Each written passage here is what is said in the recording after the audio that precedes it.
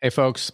Pattern is a disability insurance company, and they know that you want to be confident and in control of your finances.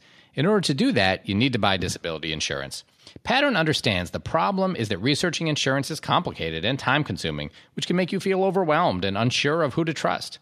Pattern knows that your time is valuable, and they believe that doctors have more important things to do than worry about insurance. That's why thousands of doctors have trusted Pattern to help them understand the insurance they're buying. Here's how they do it. You go in, you request your quotes, you compare your options, and you buy risk-free. So request your quotes today at patternlife.com. That's patternlife.com. So you can stop wasting time and feeling overwhelmed and instead save money and spend time on the things you love, being confident your family and income are protected. Hello and welcome back to ACRAC. I'm Jed Wolpaw, and I am excited to have back with me today via Skype Dr. Jacqueline Galvin, who, as you probably remember from our fantastic debate we had last time, is an assistant professor of anesthesia at the University of Illinois at Chicago and is the fellowship director of obstetric anesthesiology there. Jacqueline, welcome back to the show. Thank you for having me again. So we today are going to do another OB podcast, of course, your area of specialty, and we're going to talk about labor analgesia. This is something that is tested very frequently on in-training exams and board exams, and I think will be really high yield, so I'm looking forward to it. Hey, folks, it's Jed Wolpaw here. Just going to jump in and say that now that we've done the podcast, I'm coming back, and I'm going to apologize up front because some of the audio cut out a little bit. We didn't have the best connection. I've tried to summarize every time we cut out so that you didn't miss what Jacqueline was saying. But I think we really did capture a lot of great stuff, and most of it is fine. You'll see there's just some sections where she cuts out a little bit. I think you'll get the important part of what she's saying, and in any sections where it was pretty hard to catch, I have gone back and summarized. Next time we do one via Skype, we'll make sure we have a better connection. All right, let's get back to the show. Jacqueline, let's start off with really basic. When we talk about labor analgesia, of course, that means we're treating pain. So where is the pain that we're treating in laboring women, and how do we think about it? Exactly. Great. So you can think of it, divide it into the first stage and the second stage. So the first stage of labor is when the uterus begins to contract regularly and the cervix makes change all the way until 10 centimeters of dilation. So this pain is typically described as visceral in nature, arising from the lower uterine segment and the cervix. In terms of spinal cord origins, from T10 to L1, and is generally a diffuse pain, sort of ill-defined in terms of an exact location. The second stage of labor combines not only pain from the first stage, but also the somatic pain of the fetus descending into the vaginal canal and then eventually out of the vaginal canal. This involves deformation of the perineal tissues and the vagina, and that pain not only includes T10 to L1 with the first stage, but all the way through S4, including the pudendal nerves. And this pain can also have referred pain to the thighs, the legs, the buttocks, and the back. So two distinct sort of different origins where this pain is coming from. Great. All right. And then just to orient everyone, so as you said, the first stage of labor is from the onset of labor until a woman is 10 centimeters dilated, the cervix That's is 10 correct. centimeters dilated, and then the second stage is from that moment on until the baby is born. Is that right? That is correct. And then the third stage is until the placenta is delivered. Exactly. Okay, so good. Now we're oriented. Great. All right, so we've got the first and the second stage. And Yes. So what is it that actually, are there things that influence, kind of how much pain? Obviously, different women have different levels of pain. I think we can all agree this is something that's, those of us who aren't women who have observed it have seen as being very painful, but are there some, things that influence how painful it is? Exactly. So it's not enough just to think about book definitions, anatomic locations, but also what factors into how much pain women will be having. So some physical factors include things like maternal age. So unfortunately, advanced maternal age may lead to more pain during labor. Parity. So obviously, the more babies you've had, it might be an easier time to deliver said fetus, so that may contribute to less pain. Or on the converse end, younger nulliparous, so women who have not had babies before tend to have more longer and painful deliveries. Also, it depends on how the cervix is the cervix is light at the beginning of labor. If it's edematous or still very thick, that contribute to an increased amount of pain during labor. Of course, the size and position of the fetus. So big babies that are occiput posterior are more likely to cause more pain to the mom. And there is a phenomenon such where a woman has labor dystocia, so they have greater pain, greater difficulties during the labor process, that these women are probably more likely to go on to cesarean delivery. In fact, some studies suggest that the more often you have to top up epidurals during labor, which we'll talk about later, may be a harbinger of women who may need C-sections towards the end of their labor process. Now, when you say occiput posterior, that is kind of upside down in kind of lay terms, right? Upside down, right? Yeah. So the back of the baby's head is rubbing against the mom's sacral bone. Okay. Sacrum. And it's the kind of opposite of the way that we think Mother Nature intended, and therefore it makes it harder. And if it's harder to push the baby out, there's likely to be more pain. Exactly. And then moving on from there, so not only are these physical factors, but also some psychological factors. So different things that influence the pain experience. So the person's cultural background, their baseline fear, apprehension, presence or absence of birthing members can contribute or exacerbate or lessen the pain experience. So, for example, in the OB literature, there is this phenomena of pain catastrophizing, which is generally described as this sort of maladaptive response to coping mechanisms for labor pain. And studies that looked at this suggested that patients who are prone to this pain catastrophizing have different levels of anxiety, confidence in their ability to go through the labor process can negatively potentially affect their labor process and lead to different responses to their analgesia. And additionally, this phenomenon of pain catastrophizing, again, can be associated with fear of displacing the epidural itself or pressure from others to receive labor analgesia. So it's just another confounding factor that one just wants to consider when they're discussing pain management options with patients during the labor process. Okay. And now if you kind of identify when you're meeting with a woman early in labor or maybe even, pre-labor, that some of these factors may be present, is there anything that we can do there's about a couple of... That's a good question. So in terms of identifying, there are a couple of questionnaires or surveys out there that could potentially be useful, but again, none are strictly validated in pregnant patients per se. And then what can we do about it? I think we can get into that later, but essentially a good place to start is really good expectation setting right up front, and what are the reasonable expectations of whatever labor analgesic modality they ultimately pick. Okay, great. So what is the, I hate to say why do we care, because obviously we don't want our patients to be in pain, sure. But above and beyond, comfort for the mother, are there other impacts of labor pain, or are there other effects of labor pain on the course of labor or on the fetus itself? Yes, so three main physiologic points I want to point out, and then that'll analgesic. In the respiratory system, as you can imagine, when the patient is laboring, the noxious stimulation of uterus contraction is a strong respiratory stimulant. So the mom hyperventilates during the contraction period, increased minute ventilation, and increased O2 consumption, which is generally well tolerated in an otherwise healthy mom and healthy pregnancy. But also in between these heavy breathing during contractions, and there's compensatory periods of hypoventilation, which can be exacerbated by systemic opioids or other things. In the cardiovascular system, obviously the heart has to deal with all the autotransfusion of blood in between contractions, which also increases cardiac work, which again is tolerated in otherwise healthy pregnancies.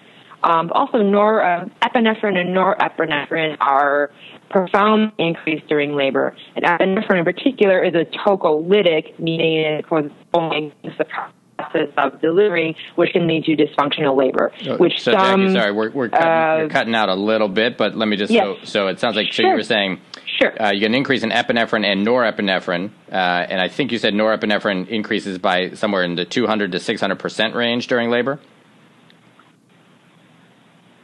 That is correct. So they both increase dramatically during labor. And this can lead to a dysfunctional labor pattern, which may be able to be ameliorated or resolved with an adequate analgesic plan. Okay. Lastly, not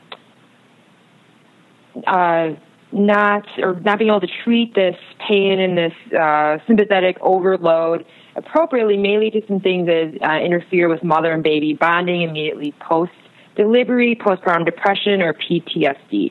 So it's an important reason to try to help these moms have really great pain relief.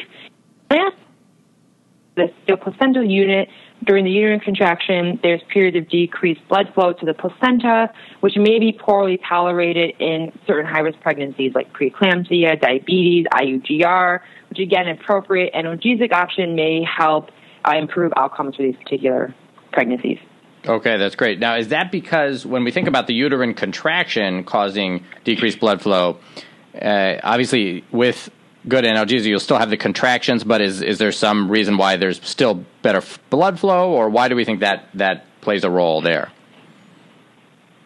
So one of the theories is that augmenting this really high catecholamine surge that is normally present during will allow for the uterus to properly contract, since those catecholamines are tocolytics. And when the uterus can properly contract, the mom can have a reasonable respiratory cardiac physiology during. It may allow better blood flow overall to the placenta on the baby.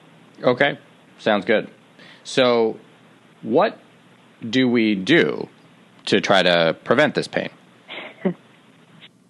So this approach is trying to identify what your goals are when you're going to provide labor analgesia. So clearly we want to relieve the sensory pain. But other things we want to do is, aside from relieving pain, is also preserve motor function to facilitate the second and the third stage of labor. But we also want to have a reasonable discussion with our patients and our providers, by that I mean obstetric, about what is possible or not possible, again, with the labor analgesic that it is best for the patient in the overall scenario. Okay, so sorry, Jackie, so you just cut out a little bit, but so basically we want to balance the two goals of both relieving pain but also preserving motor function, so that's always a little tricky. And then also, I think the last thing you were saying was educating the patient about what is and what is not possible to set realistic expectations. Is that right? That is correct, yes. Okay, great. So one thing that can certainly be used and that we use for non-labor pain a lot are opiates, of course. So maybe we should start there. What do we use opiates for labor pain, and if so, how do you think about them? Great. So in terms of the role of opioids, so in the U.S., they don't have a profound role, but there is a role still in especially low-resource countries. Unfortunately, they're not studied vigorously because there's significant maternal and side a better alternative, that being neuraxic anesthesia. The analgesia is incomplete at best most often, and the side effects are really dose and timing related, which we'll get into when we talk about remifentanil. But for example, for the mom, there's often nausea, vomiting, sedation, gastric emptying issues. And for the baby, we have to remember that opioids do cross the placenta. They can cause in utero and neonatal depression and possibly decrease variability on external monitoring, which may influence decision making on part of the obstetrician.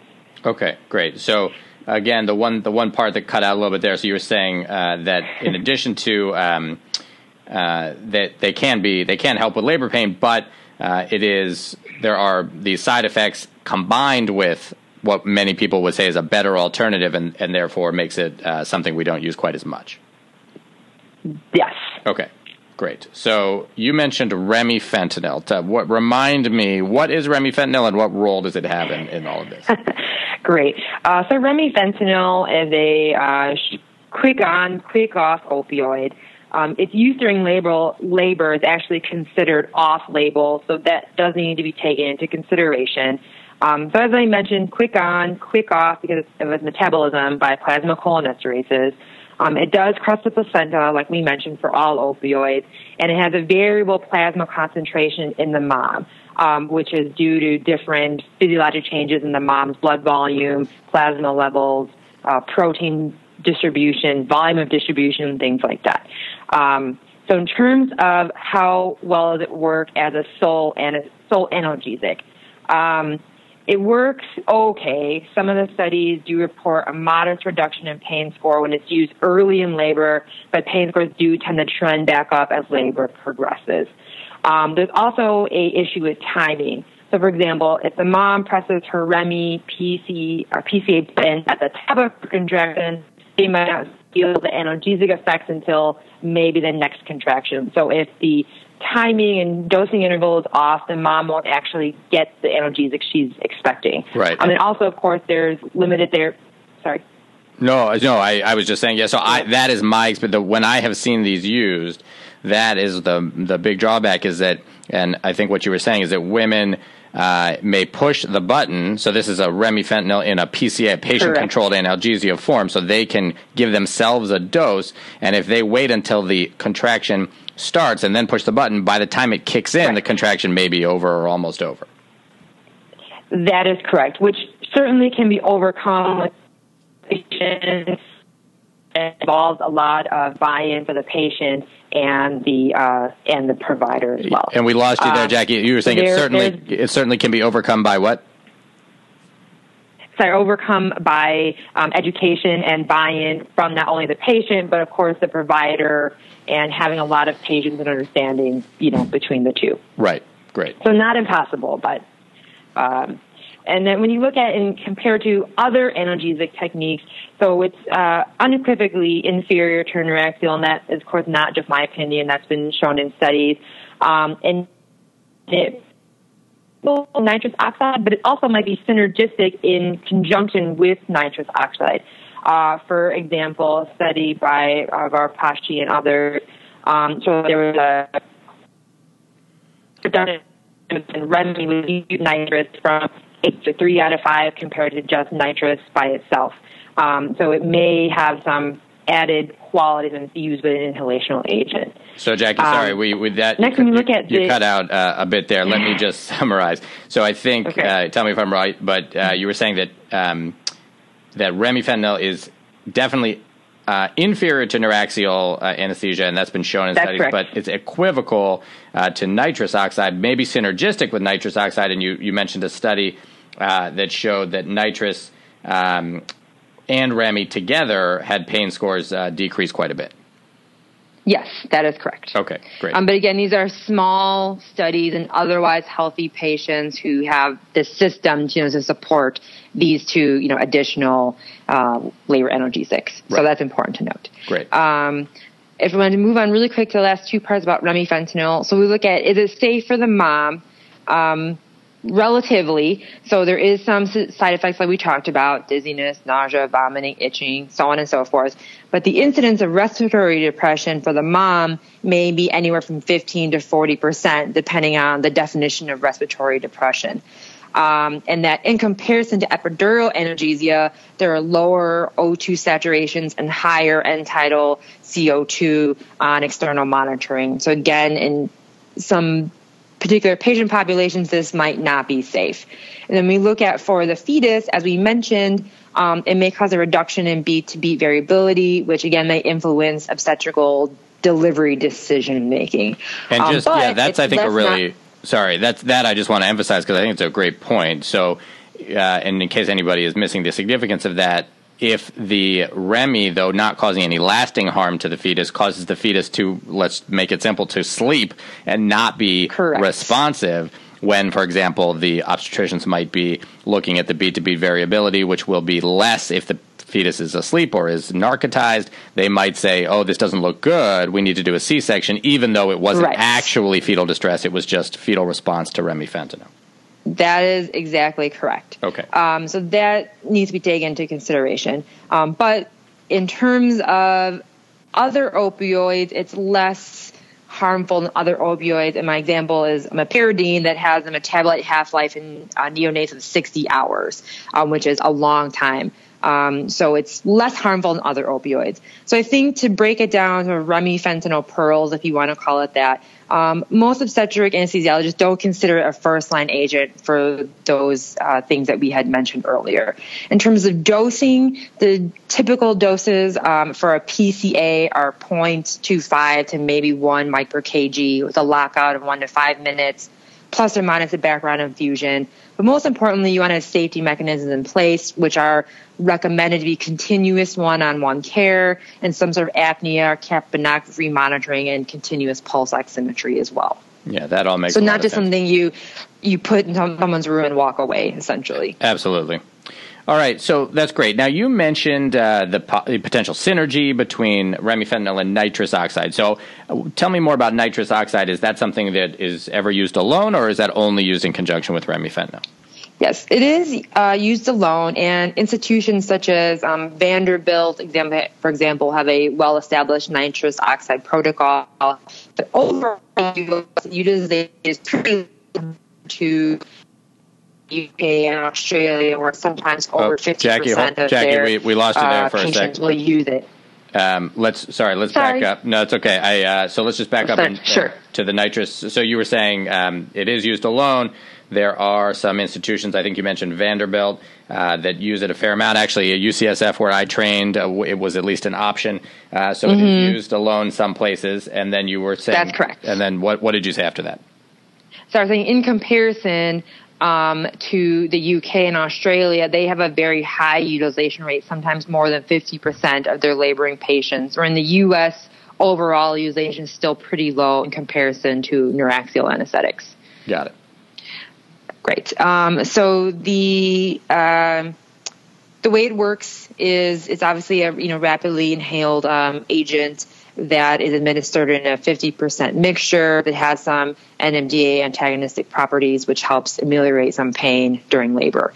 So when we look at it as a sole labor analgesic technique, for example, in a study that looked at 5,000 deliveries, they actually found that of those 5,000 deliveries, only 3% of the women, this is a U.S. study, used it. So who's more likely to use it? People that were nullipara, so women that have not had a baby before, people that are English speaking.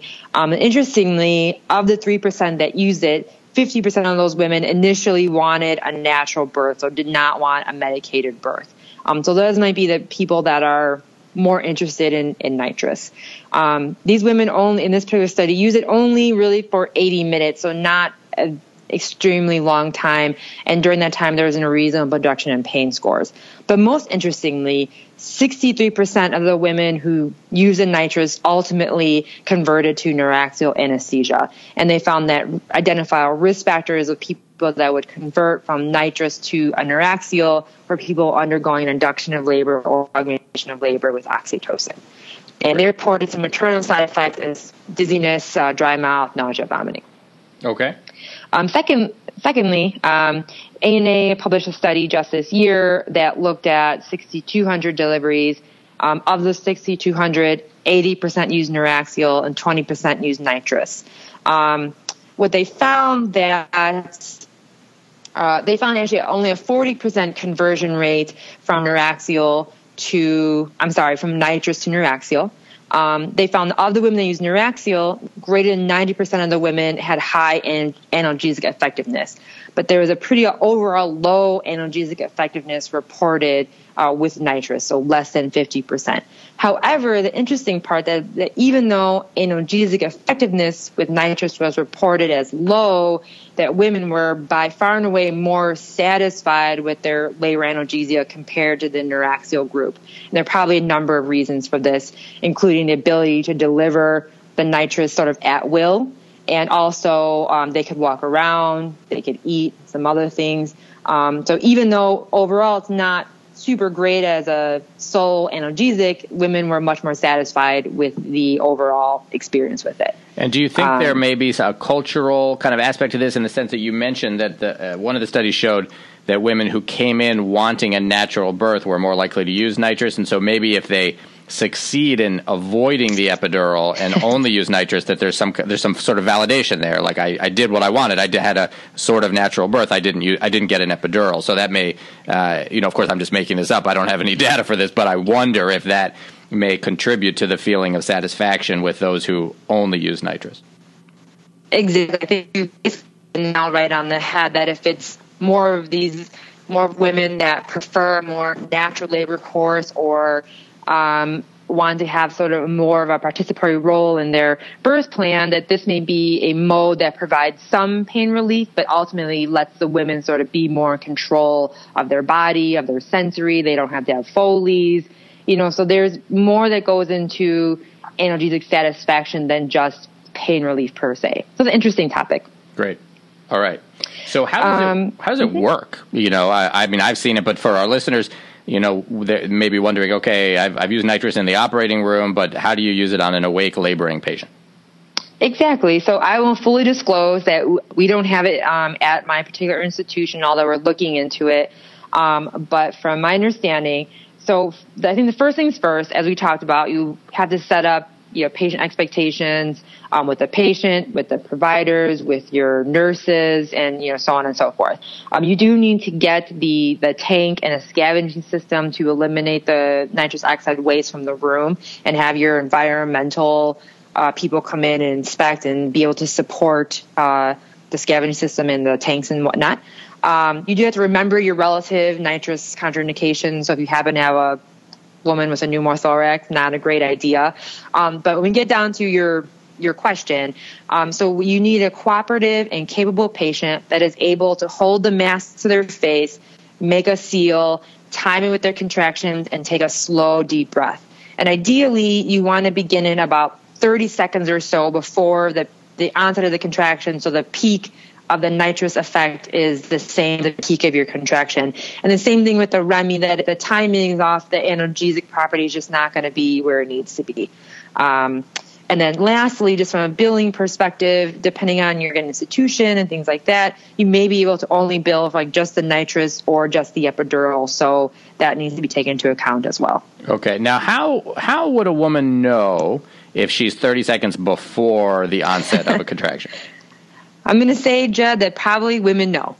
Okay. Especially if you're in a regular contraction pattern, of course, and you're able to time it with that, that will certainly help, which again is patients that are probably more successful, women that are sort of in tune with their labor process, very motivated, things like that. Okay, sounds good. As long as there in theory there must be some kind of pre-contraction feeling that at least once things are regular that women have. Yes. Okay. All right. I'll take your word for it. All right. That could be another podcast. That sounds good. All right. So good. So that's nitrous. So now maybe should we talk about what I assume is the most common form, at least in our country, which would be Neuraxial. Agreed. So again, I think this could be its own separate discussion, but I'll just briefly go through 4 techniques. One being traditional epidural, which is the standard technique where loss resistance is achieved in the epidural space. A catheter is threaded, a test dose is given to determine that the catheter is not in a vein or in the intrathecal space. And then generally the catheter is dosed or loaded with a dilute local anesthetic, and then some sort of maintenance is provided. So either with a continuous infusion modality or program intermittent bolus. Now, and Jackie, if I'm remembering correctly, you put the death knell to the traditional epidural last time we. That is correct. I'm trying to be objective right now. Fair enough. But it's one of the great advantages. You can utilize it to slowly titrate your anesthetic and not have wild hemodynamic swings. And that is still a meaningful use of an epidural, certainly. Okay.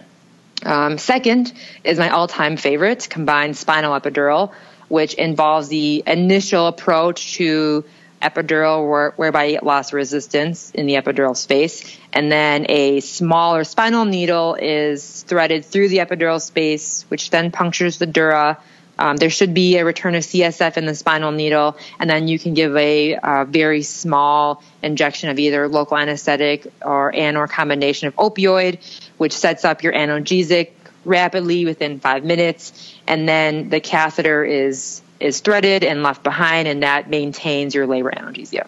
Great. Now, for listeners who want the specifics of kind of what one might put in terms of doses and in terms of medications, please refer to the debate we had with Dr. Galvin and Dr. Hofkamp, where they actually did give some examples of what they would do. So I don't think we need to go back into those specifics now. I agree. Two other less utilized, or I'll just say it that way. There's also this concept of dural puncture epidural, where unlike with a full combined spinal epidural where something is given in the intrathecal space, a dural puncture epidural, you just confirm CSF flow via the spinal needle, that is through the epidural needle, and then through there, after that, you leave your epidural catheter behind in the epidural space, and you can bolus it up similar to a traditional epidural. And some thought is that it gives you that midline confirmation of the CSE, but without the hemodynamic swings associated with a rapid onset spinal. Great. And lastly, if we want about or just touch on spinal for analgesia or continuous spinal, meaning a catheter is left behind in the intrathecal. It is a reliable technique, as we discussed, but in the appropriate hands with appropriate sign-out and management plan, because intrathecal space, again, is so unforgiving relative to the epidural space. The doses have to be lowered by at least tenfold. So those require sort of special handling and care, but can achieve the same thing. Absolutely. Now, you cut out right at the beginning, so I'm just going to fill in. So what you were referring to with that was a continuous spinal. So you had said, I think, when a catheter is either purposely or inserted into the intrathecal space, or if accidentally a dural puncture is made and the choice is made to thread the epidural catheter into the intrathecal space, you can run that, but you have to reduce the dose by at least a factor of 10. And, of course, as you mentioned, you have to be very careful that no one mistakes this for an epidural and doses it as if it were an epidural. Exactly. And so I usually, if that happens, our institution, I generally go over with the resident a plan. So what are we going to do for labor maintenance? What are we going to do for breakthrough pain? And what are we going to do if we go to the OR? That way everything is clear in everybody's mind to try to avoid things like high spinal. Great. So what comes up I've seen on in-training exams and board exams sometimes are alternatives to neuraxial anesthesia and opioids, other kinds of blocks. So are there other blocks that are done, and how do they work? There are other types of blocks that can be done. First, we'll talk about a bilateral paracervical block. So that block is appropriate to cover visceral pain from the first stage of labor only. And that essentially involves injection of local anesthetic at the lateral aspects of the cervix. It has a benefit is that it doesn't involve any gross motor and sensory block for the mom. However, just keep in mind that it doesn't cover somatic pain for the second stage. And one of the reasons it fell out of favor is because there's potential for injection of these high volumes of local anesthetic into the fetal scalp, which can cause very deleterious effects for the fetus.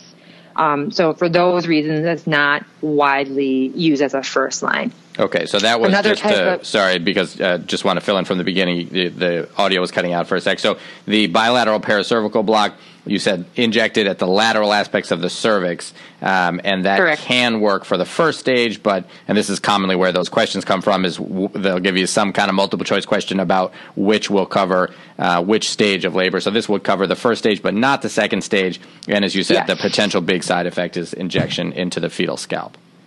That's correct. Okay, what's another form of block?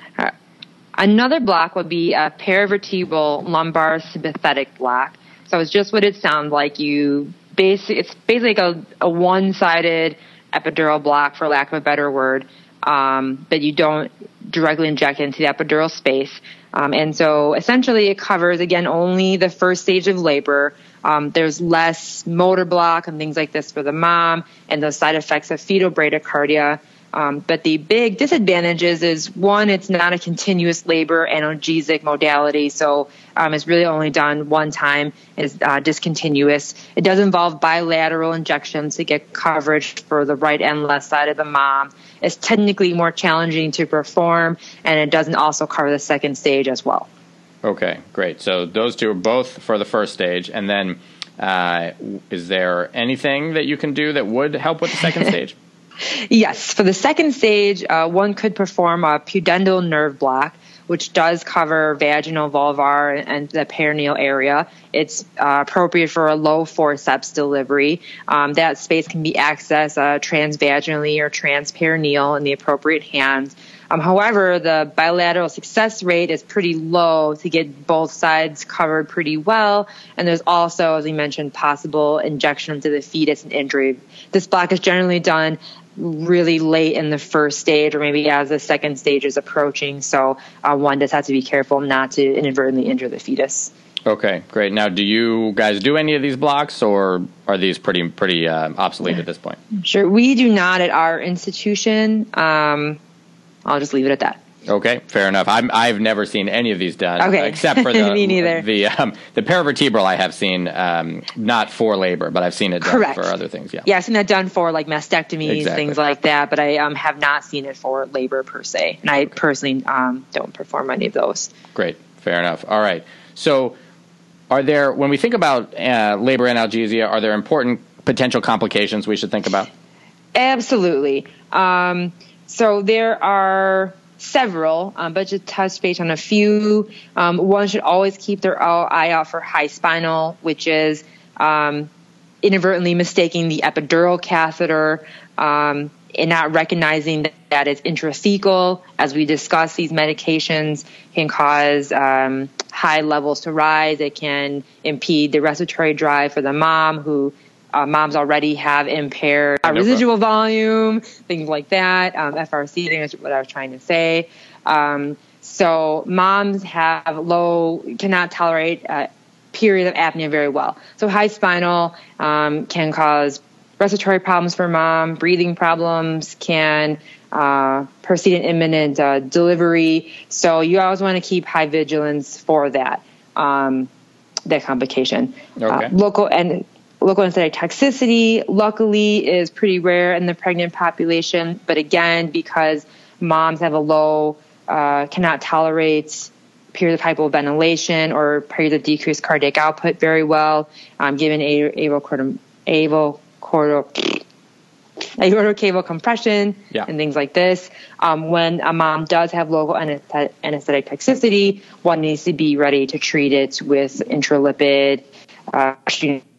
So we lost you there right at the end. So you were saying if we do see local anesthetic systemic toxicity, that we obviously want to be ready to treat it right away, and that the most important treatment would be intralipid, though obviously if it proceeded to a code, you would do all of the other ACLS things that you would normally do, but also really, really important if you suspect local anesthetic toxicity to get and give intralipid.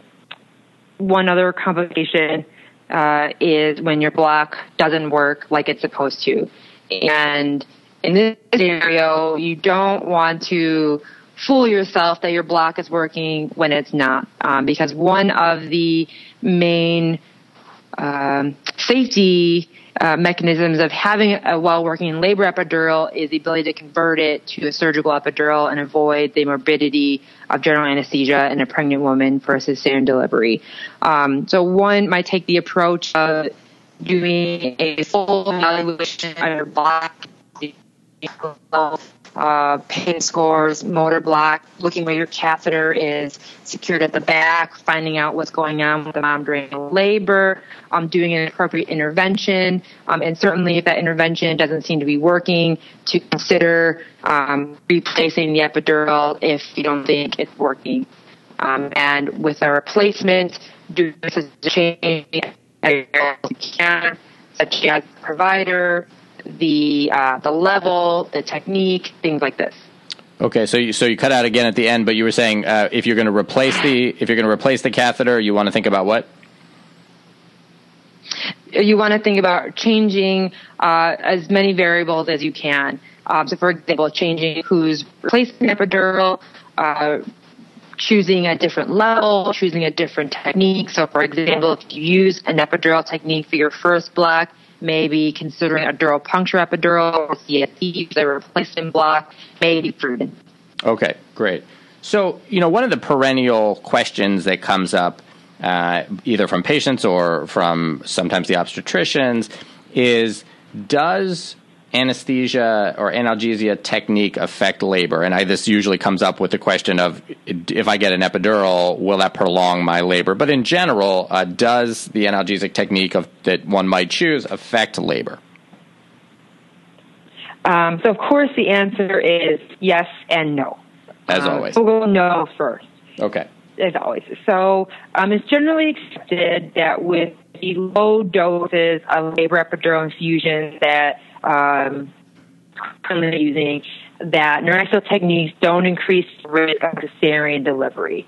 An important factor to note is that women who are requesting neuraxial analgesia, especially early in their labor, probably have something inherent to that may add for things like this: a big fetus, a malrotated fetus, disproportion between the fetus and the pelvis, or labor. So that may be the reason for C-section and not the epidural per se. Okay, so our connection is not great, but I think what you were saying is that there may be something specific about women who end up needing a neuraxial technique, especially early, by which I assume you mean if someone has a lot of pain really early on, that may actually indicate Correct. that there's something going on. They may, for example, have a macrosomic fetus or a malposition, like we talked about, the upside down position, or there may be a cephalopelvic disproportion. So there may be a reason they're having more pain, and therefore it would make it really hard to say if it was the epidural itself prolonging the labor or if it was the reason that the woman wanted the epidural in the first place. Correct. Okay. So you said it you said it was yes and no. So what were the reasons why it might affect why the choice of technique might affect labor? Great. So in terms of progression of the first stage, evidence in the program section that some studies that an effective anesthesia in all of may actually help speed up first. So, Jackie, sorry, we don't have a good connection. So let's try that. I'm so sorry. Sorry. Let's try that one again. So let's see. So let's try again the kind of what are the reasons why it might have some effect on labor? Okay. So there is some evidence in otherwise healthy nulliparous moms that effective analgesia may speed up the first stage of labor, which again, it may be advantageous to some women, I can imagine. Okay. So that is the first stage. The second stage of labor actually increases by 15 to 20 minutes in women who use a neuraxial anesthetic. And this might be for a number of reasons, even just being the timing of the first stage of labor. So these women with epidurals may not be checked until way later on in their labor course, and that may alter basically how you measure the first stage of labor per se. But what we don't know is, even though it's increased by some time, 15 to 20 minutes, are there actual increased risks to the mom or the baby? And some of these risks may include things like chorioiditis, peritoneal lacerations, and postpartum hemorrhage. So I think the last thing you said there was that there's increased risks to the mom and the potential increased risks to the mom and fetus are unclear. So chorioamnionitis, lacerations of the perineum, postpartum hemorrhage, we don't know if these are influenced. Is that right? We don't know if these are significantly increased by this increase in the second stage of labor by 15 to 20 minutes. Got it. Okay, perfect. In people who use neuraxial. Okay.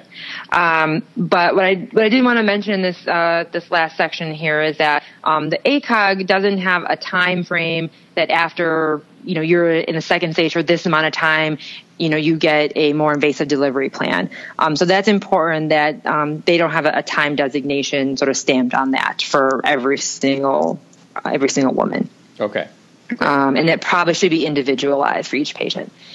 And then lastly, in the yes category, in terms of vaginal deliveries. So analgesic techniques probably increases the decision-making tree of an OB to do an operative vaginal delivery. For example, if a woman is laboring and needs something like low forceps and you have an epidural, it might be an actually more favorable scenario to be in instead of needing forceps, not having a neuroactive, and then potentially choosing cesarean delivery over operative vaginal delivery.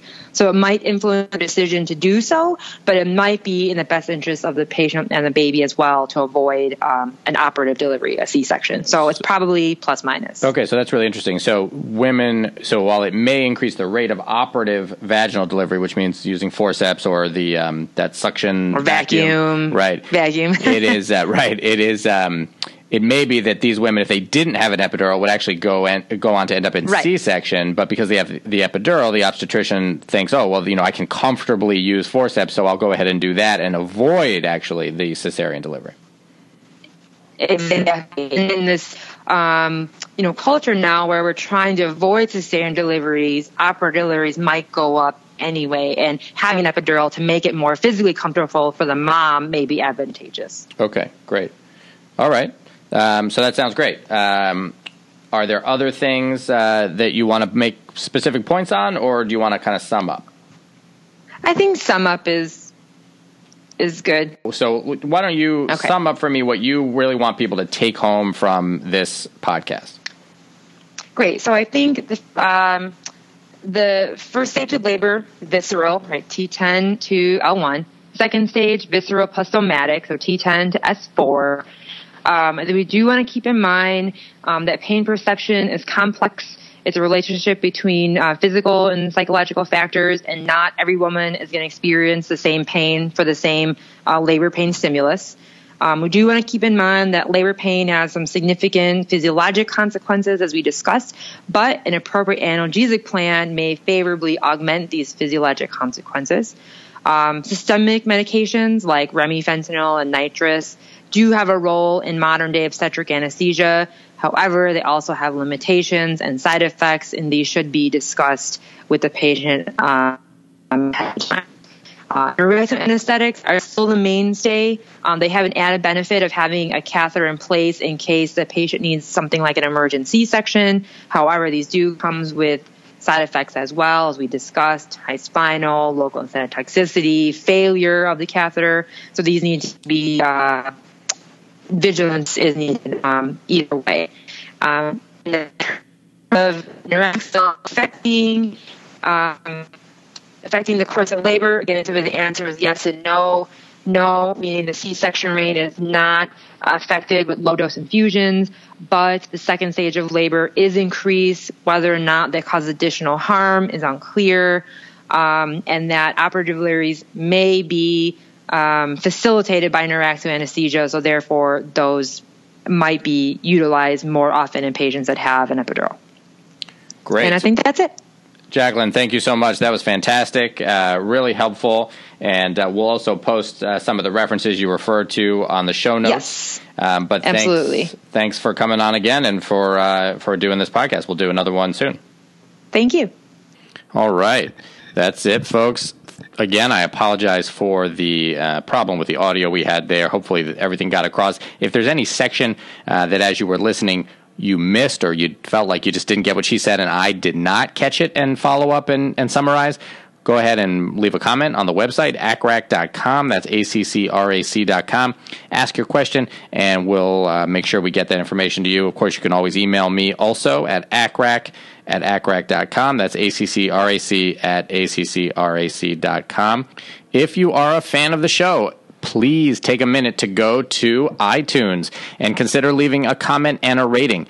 It really helps others find the show. And as it turns out, even if you've already done it, it always helps to leave another one. So iTunes, even if there's a bulk of comments and ratings, if there haven't been any for a while, then shows start to drop down in the searches, and so it's harder for people to find this show. So if anyone's looking for a good anesthesia podcast, they might not see it quite as readily. So if you have time, even if you've already done, consider going to iTunes, leaving a comment and a rating, maybe just an update on the one you've left before, and that'll help with others finding the show. All right.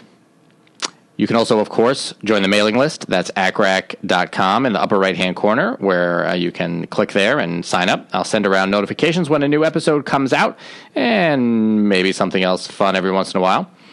If you are a fan of the show and feel like helping support the making of the show, consider going to patreon.com. That's patreon.com/ACRAC, patreon.com/ACRAC, where you can give even just $1 or $2 to help support the making of the show. It really helps a lot, and we, of course, really appreciate it.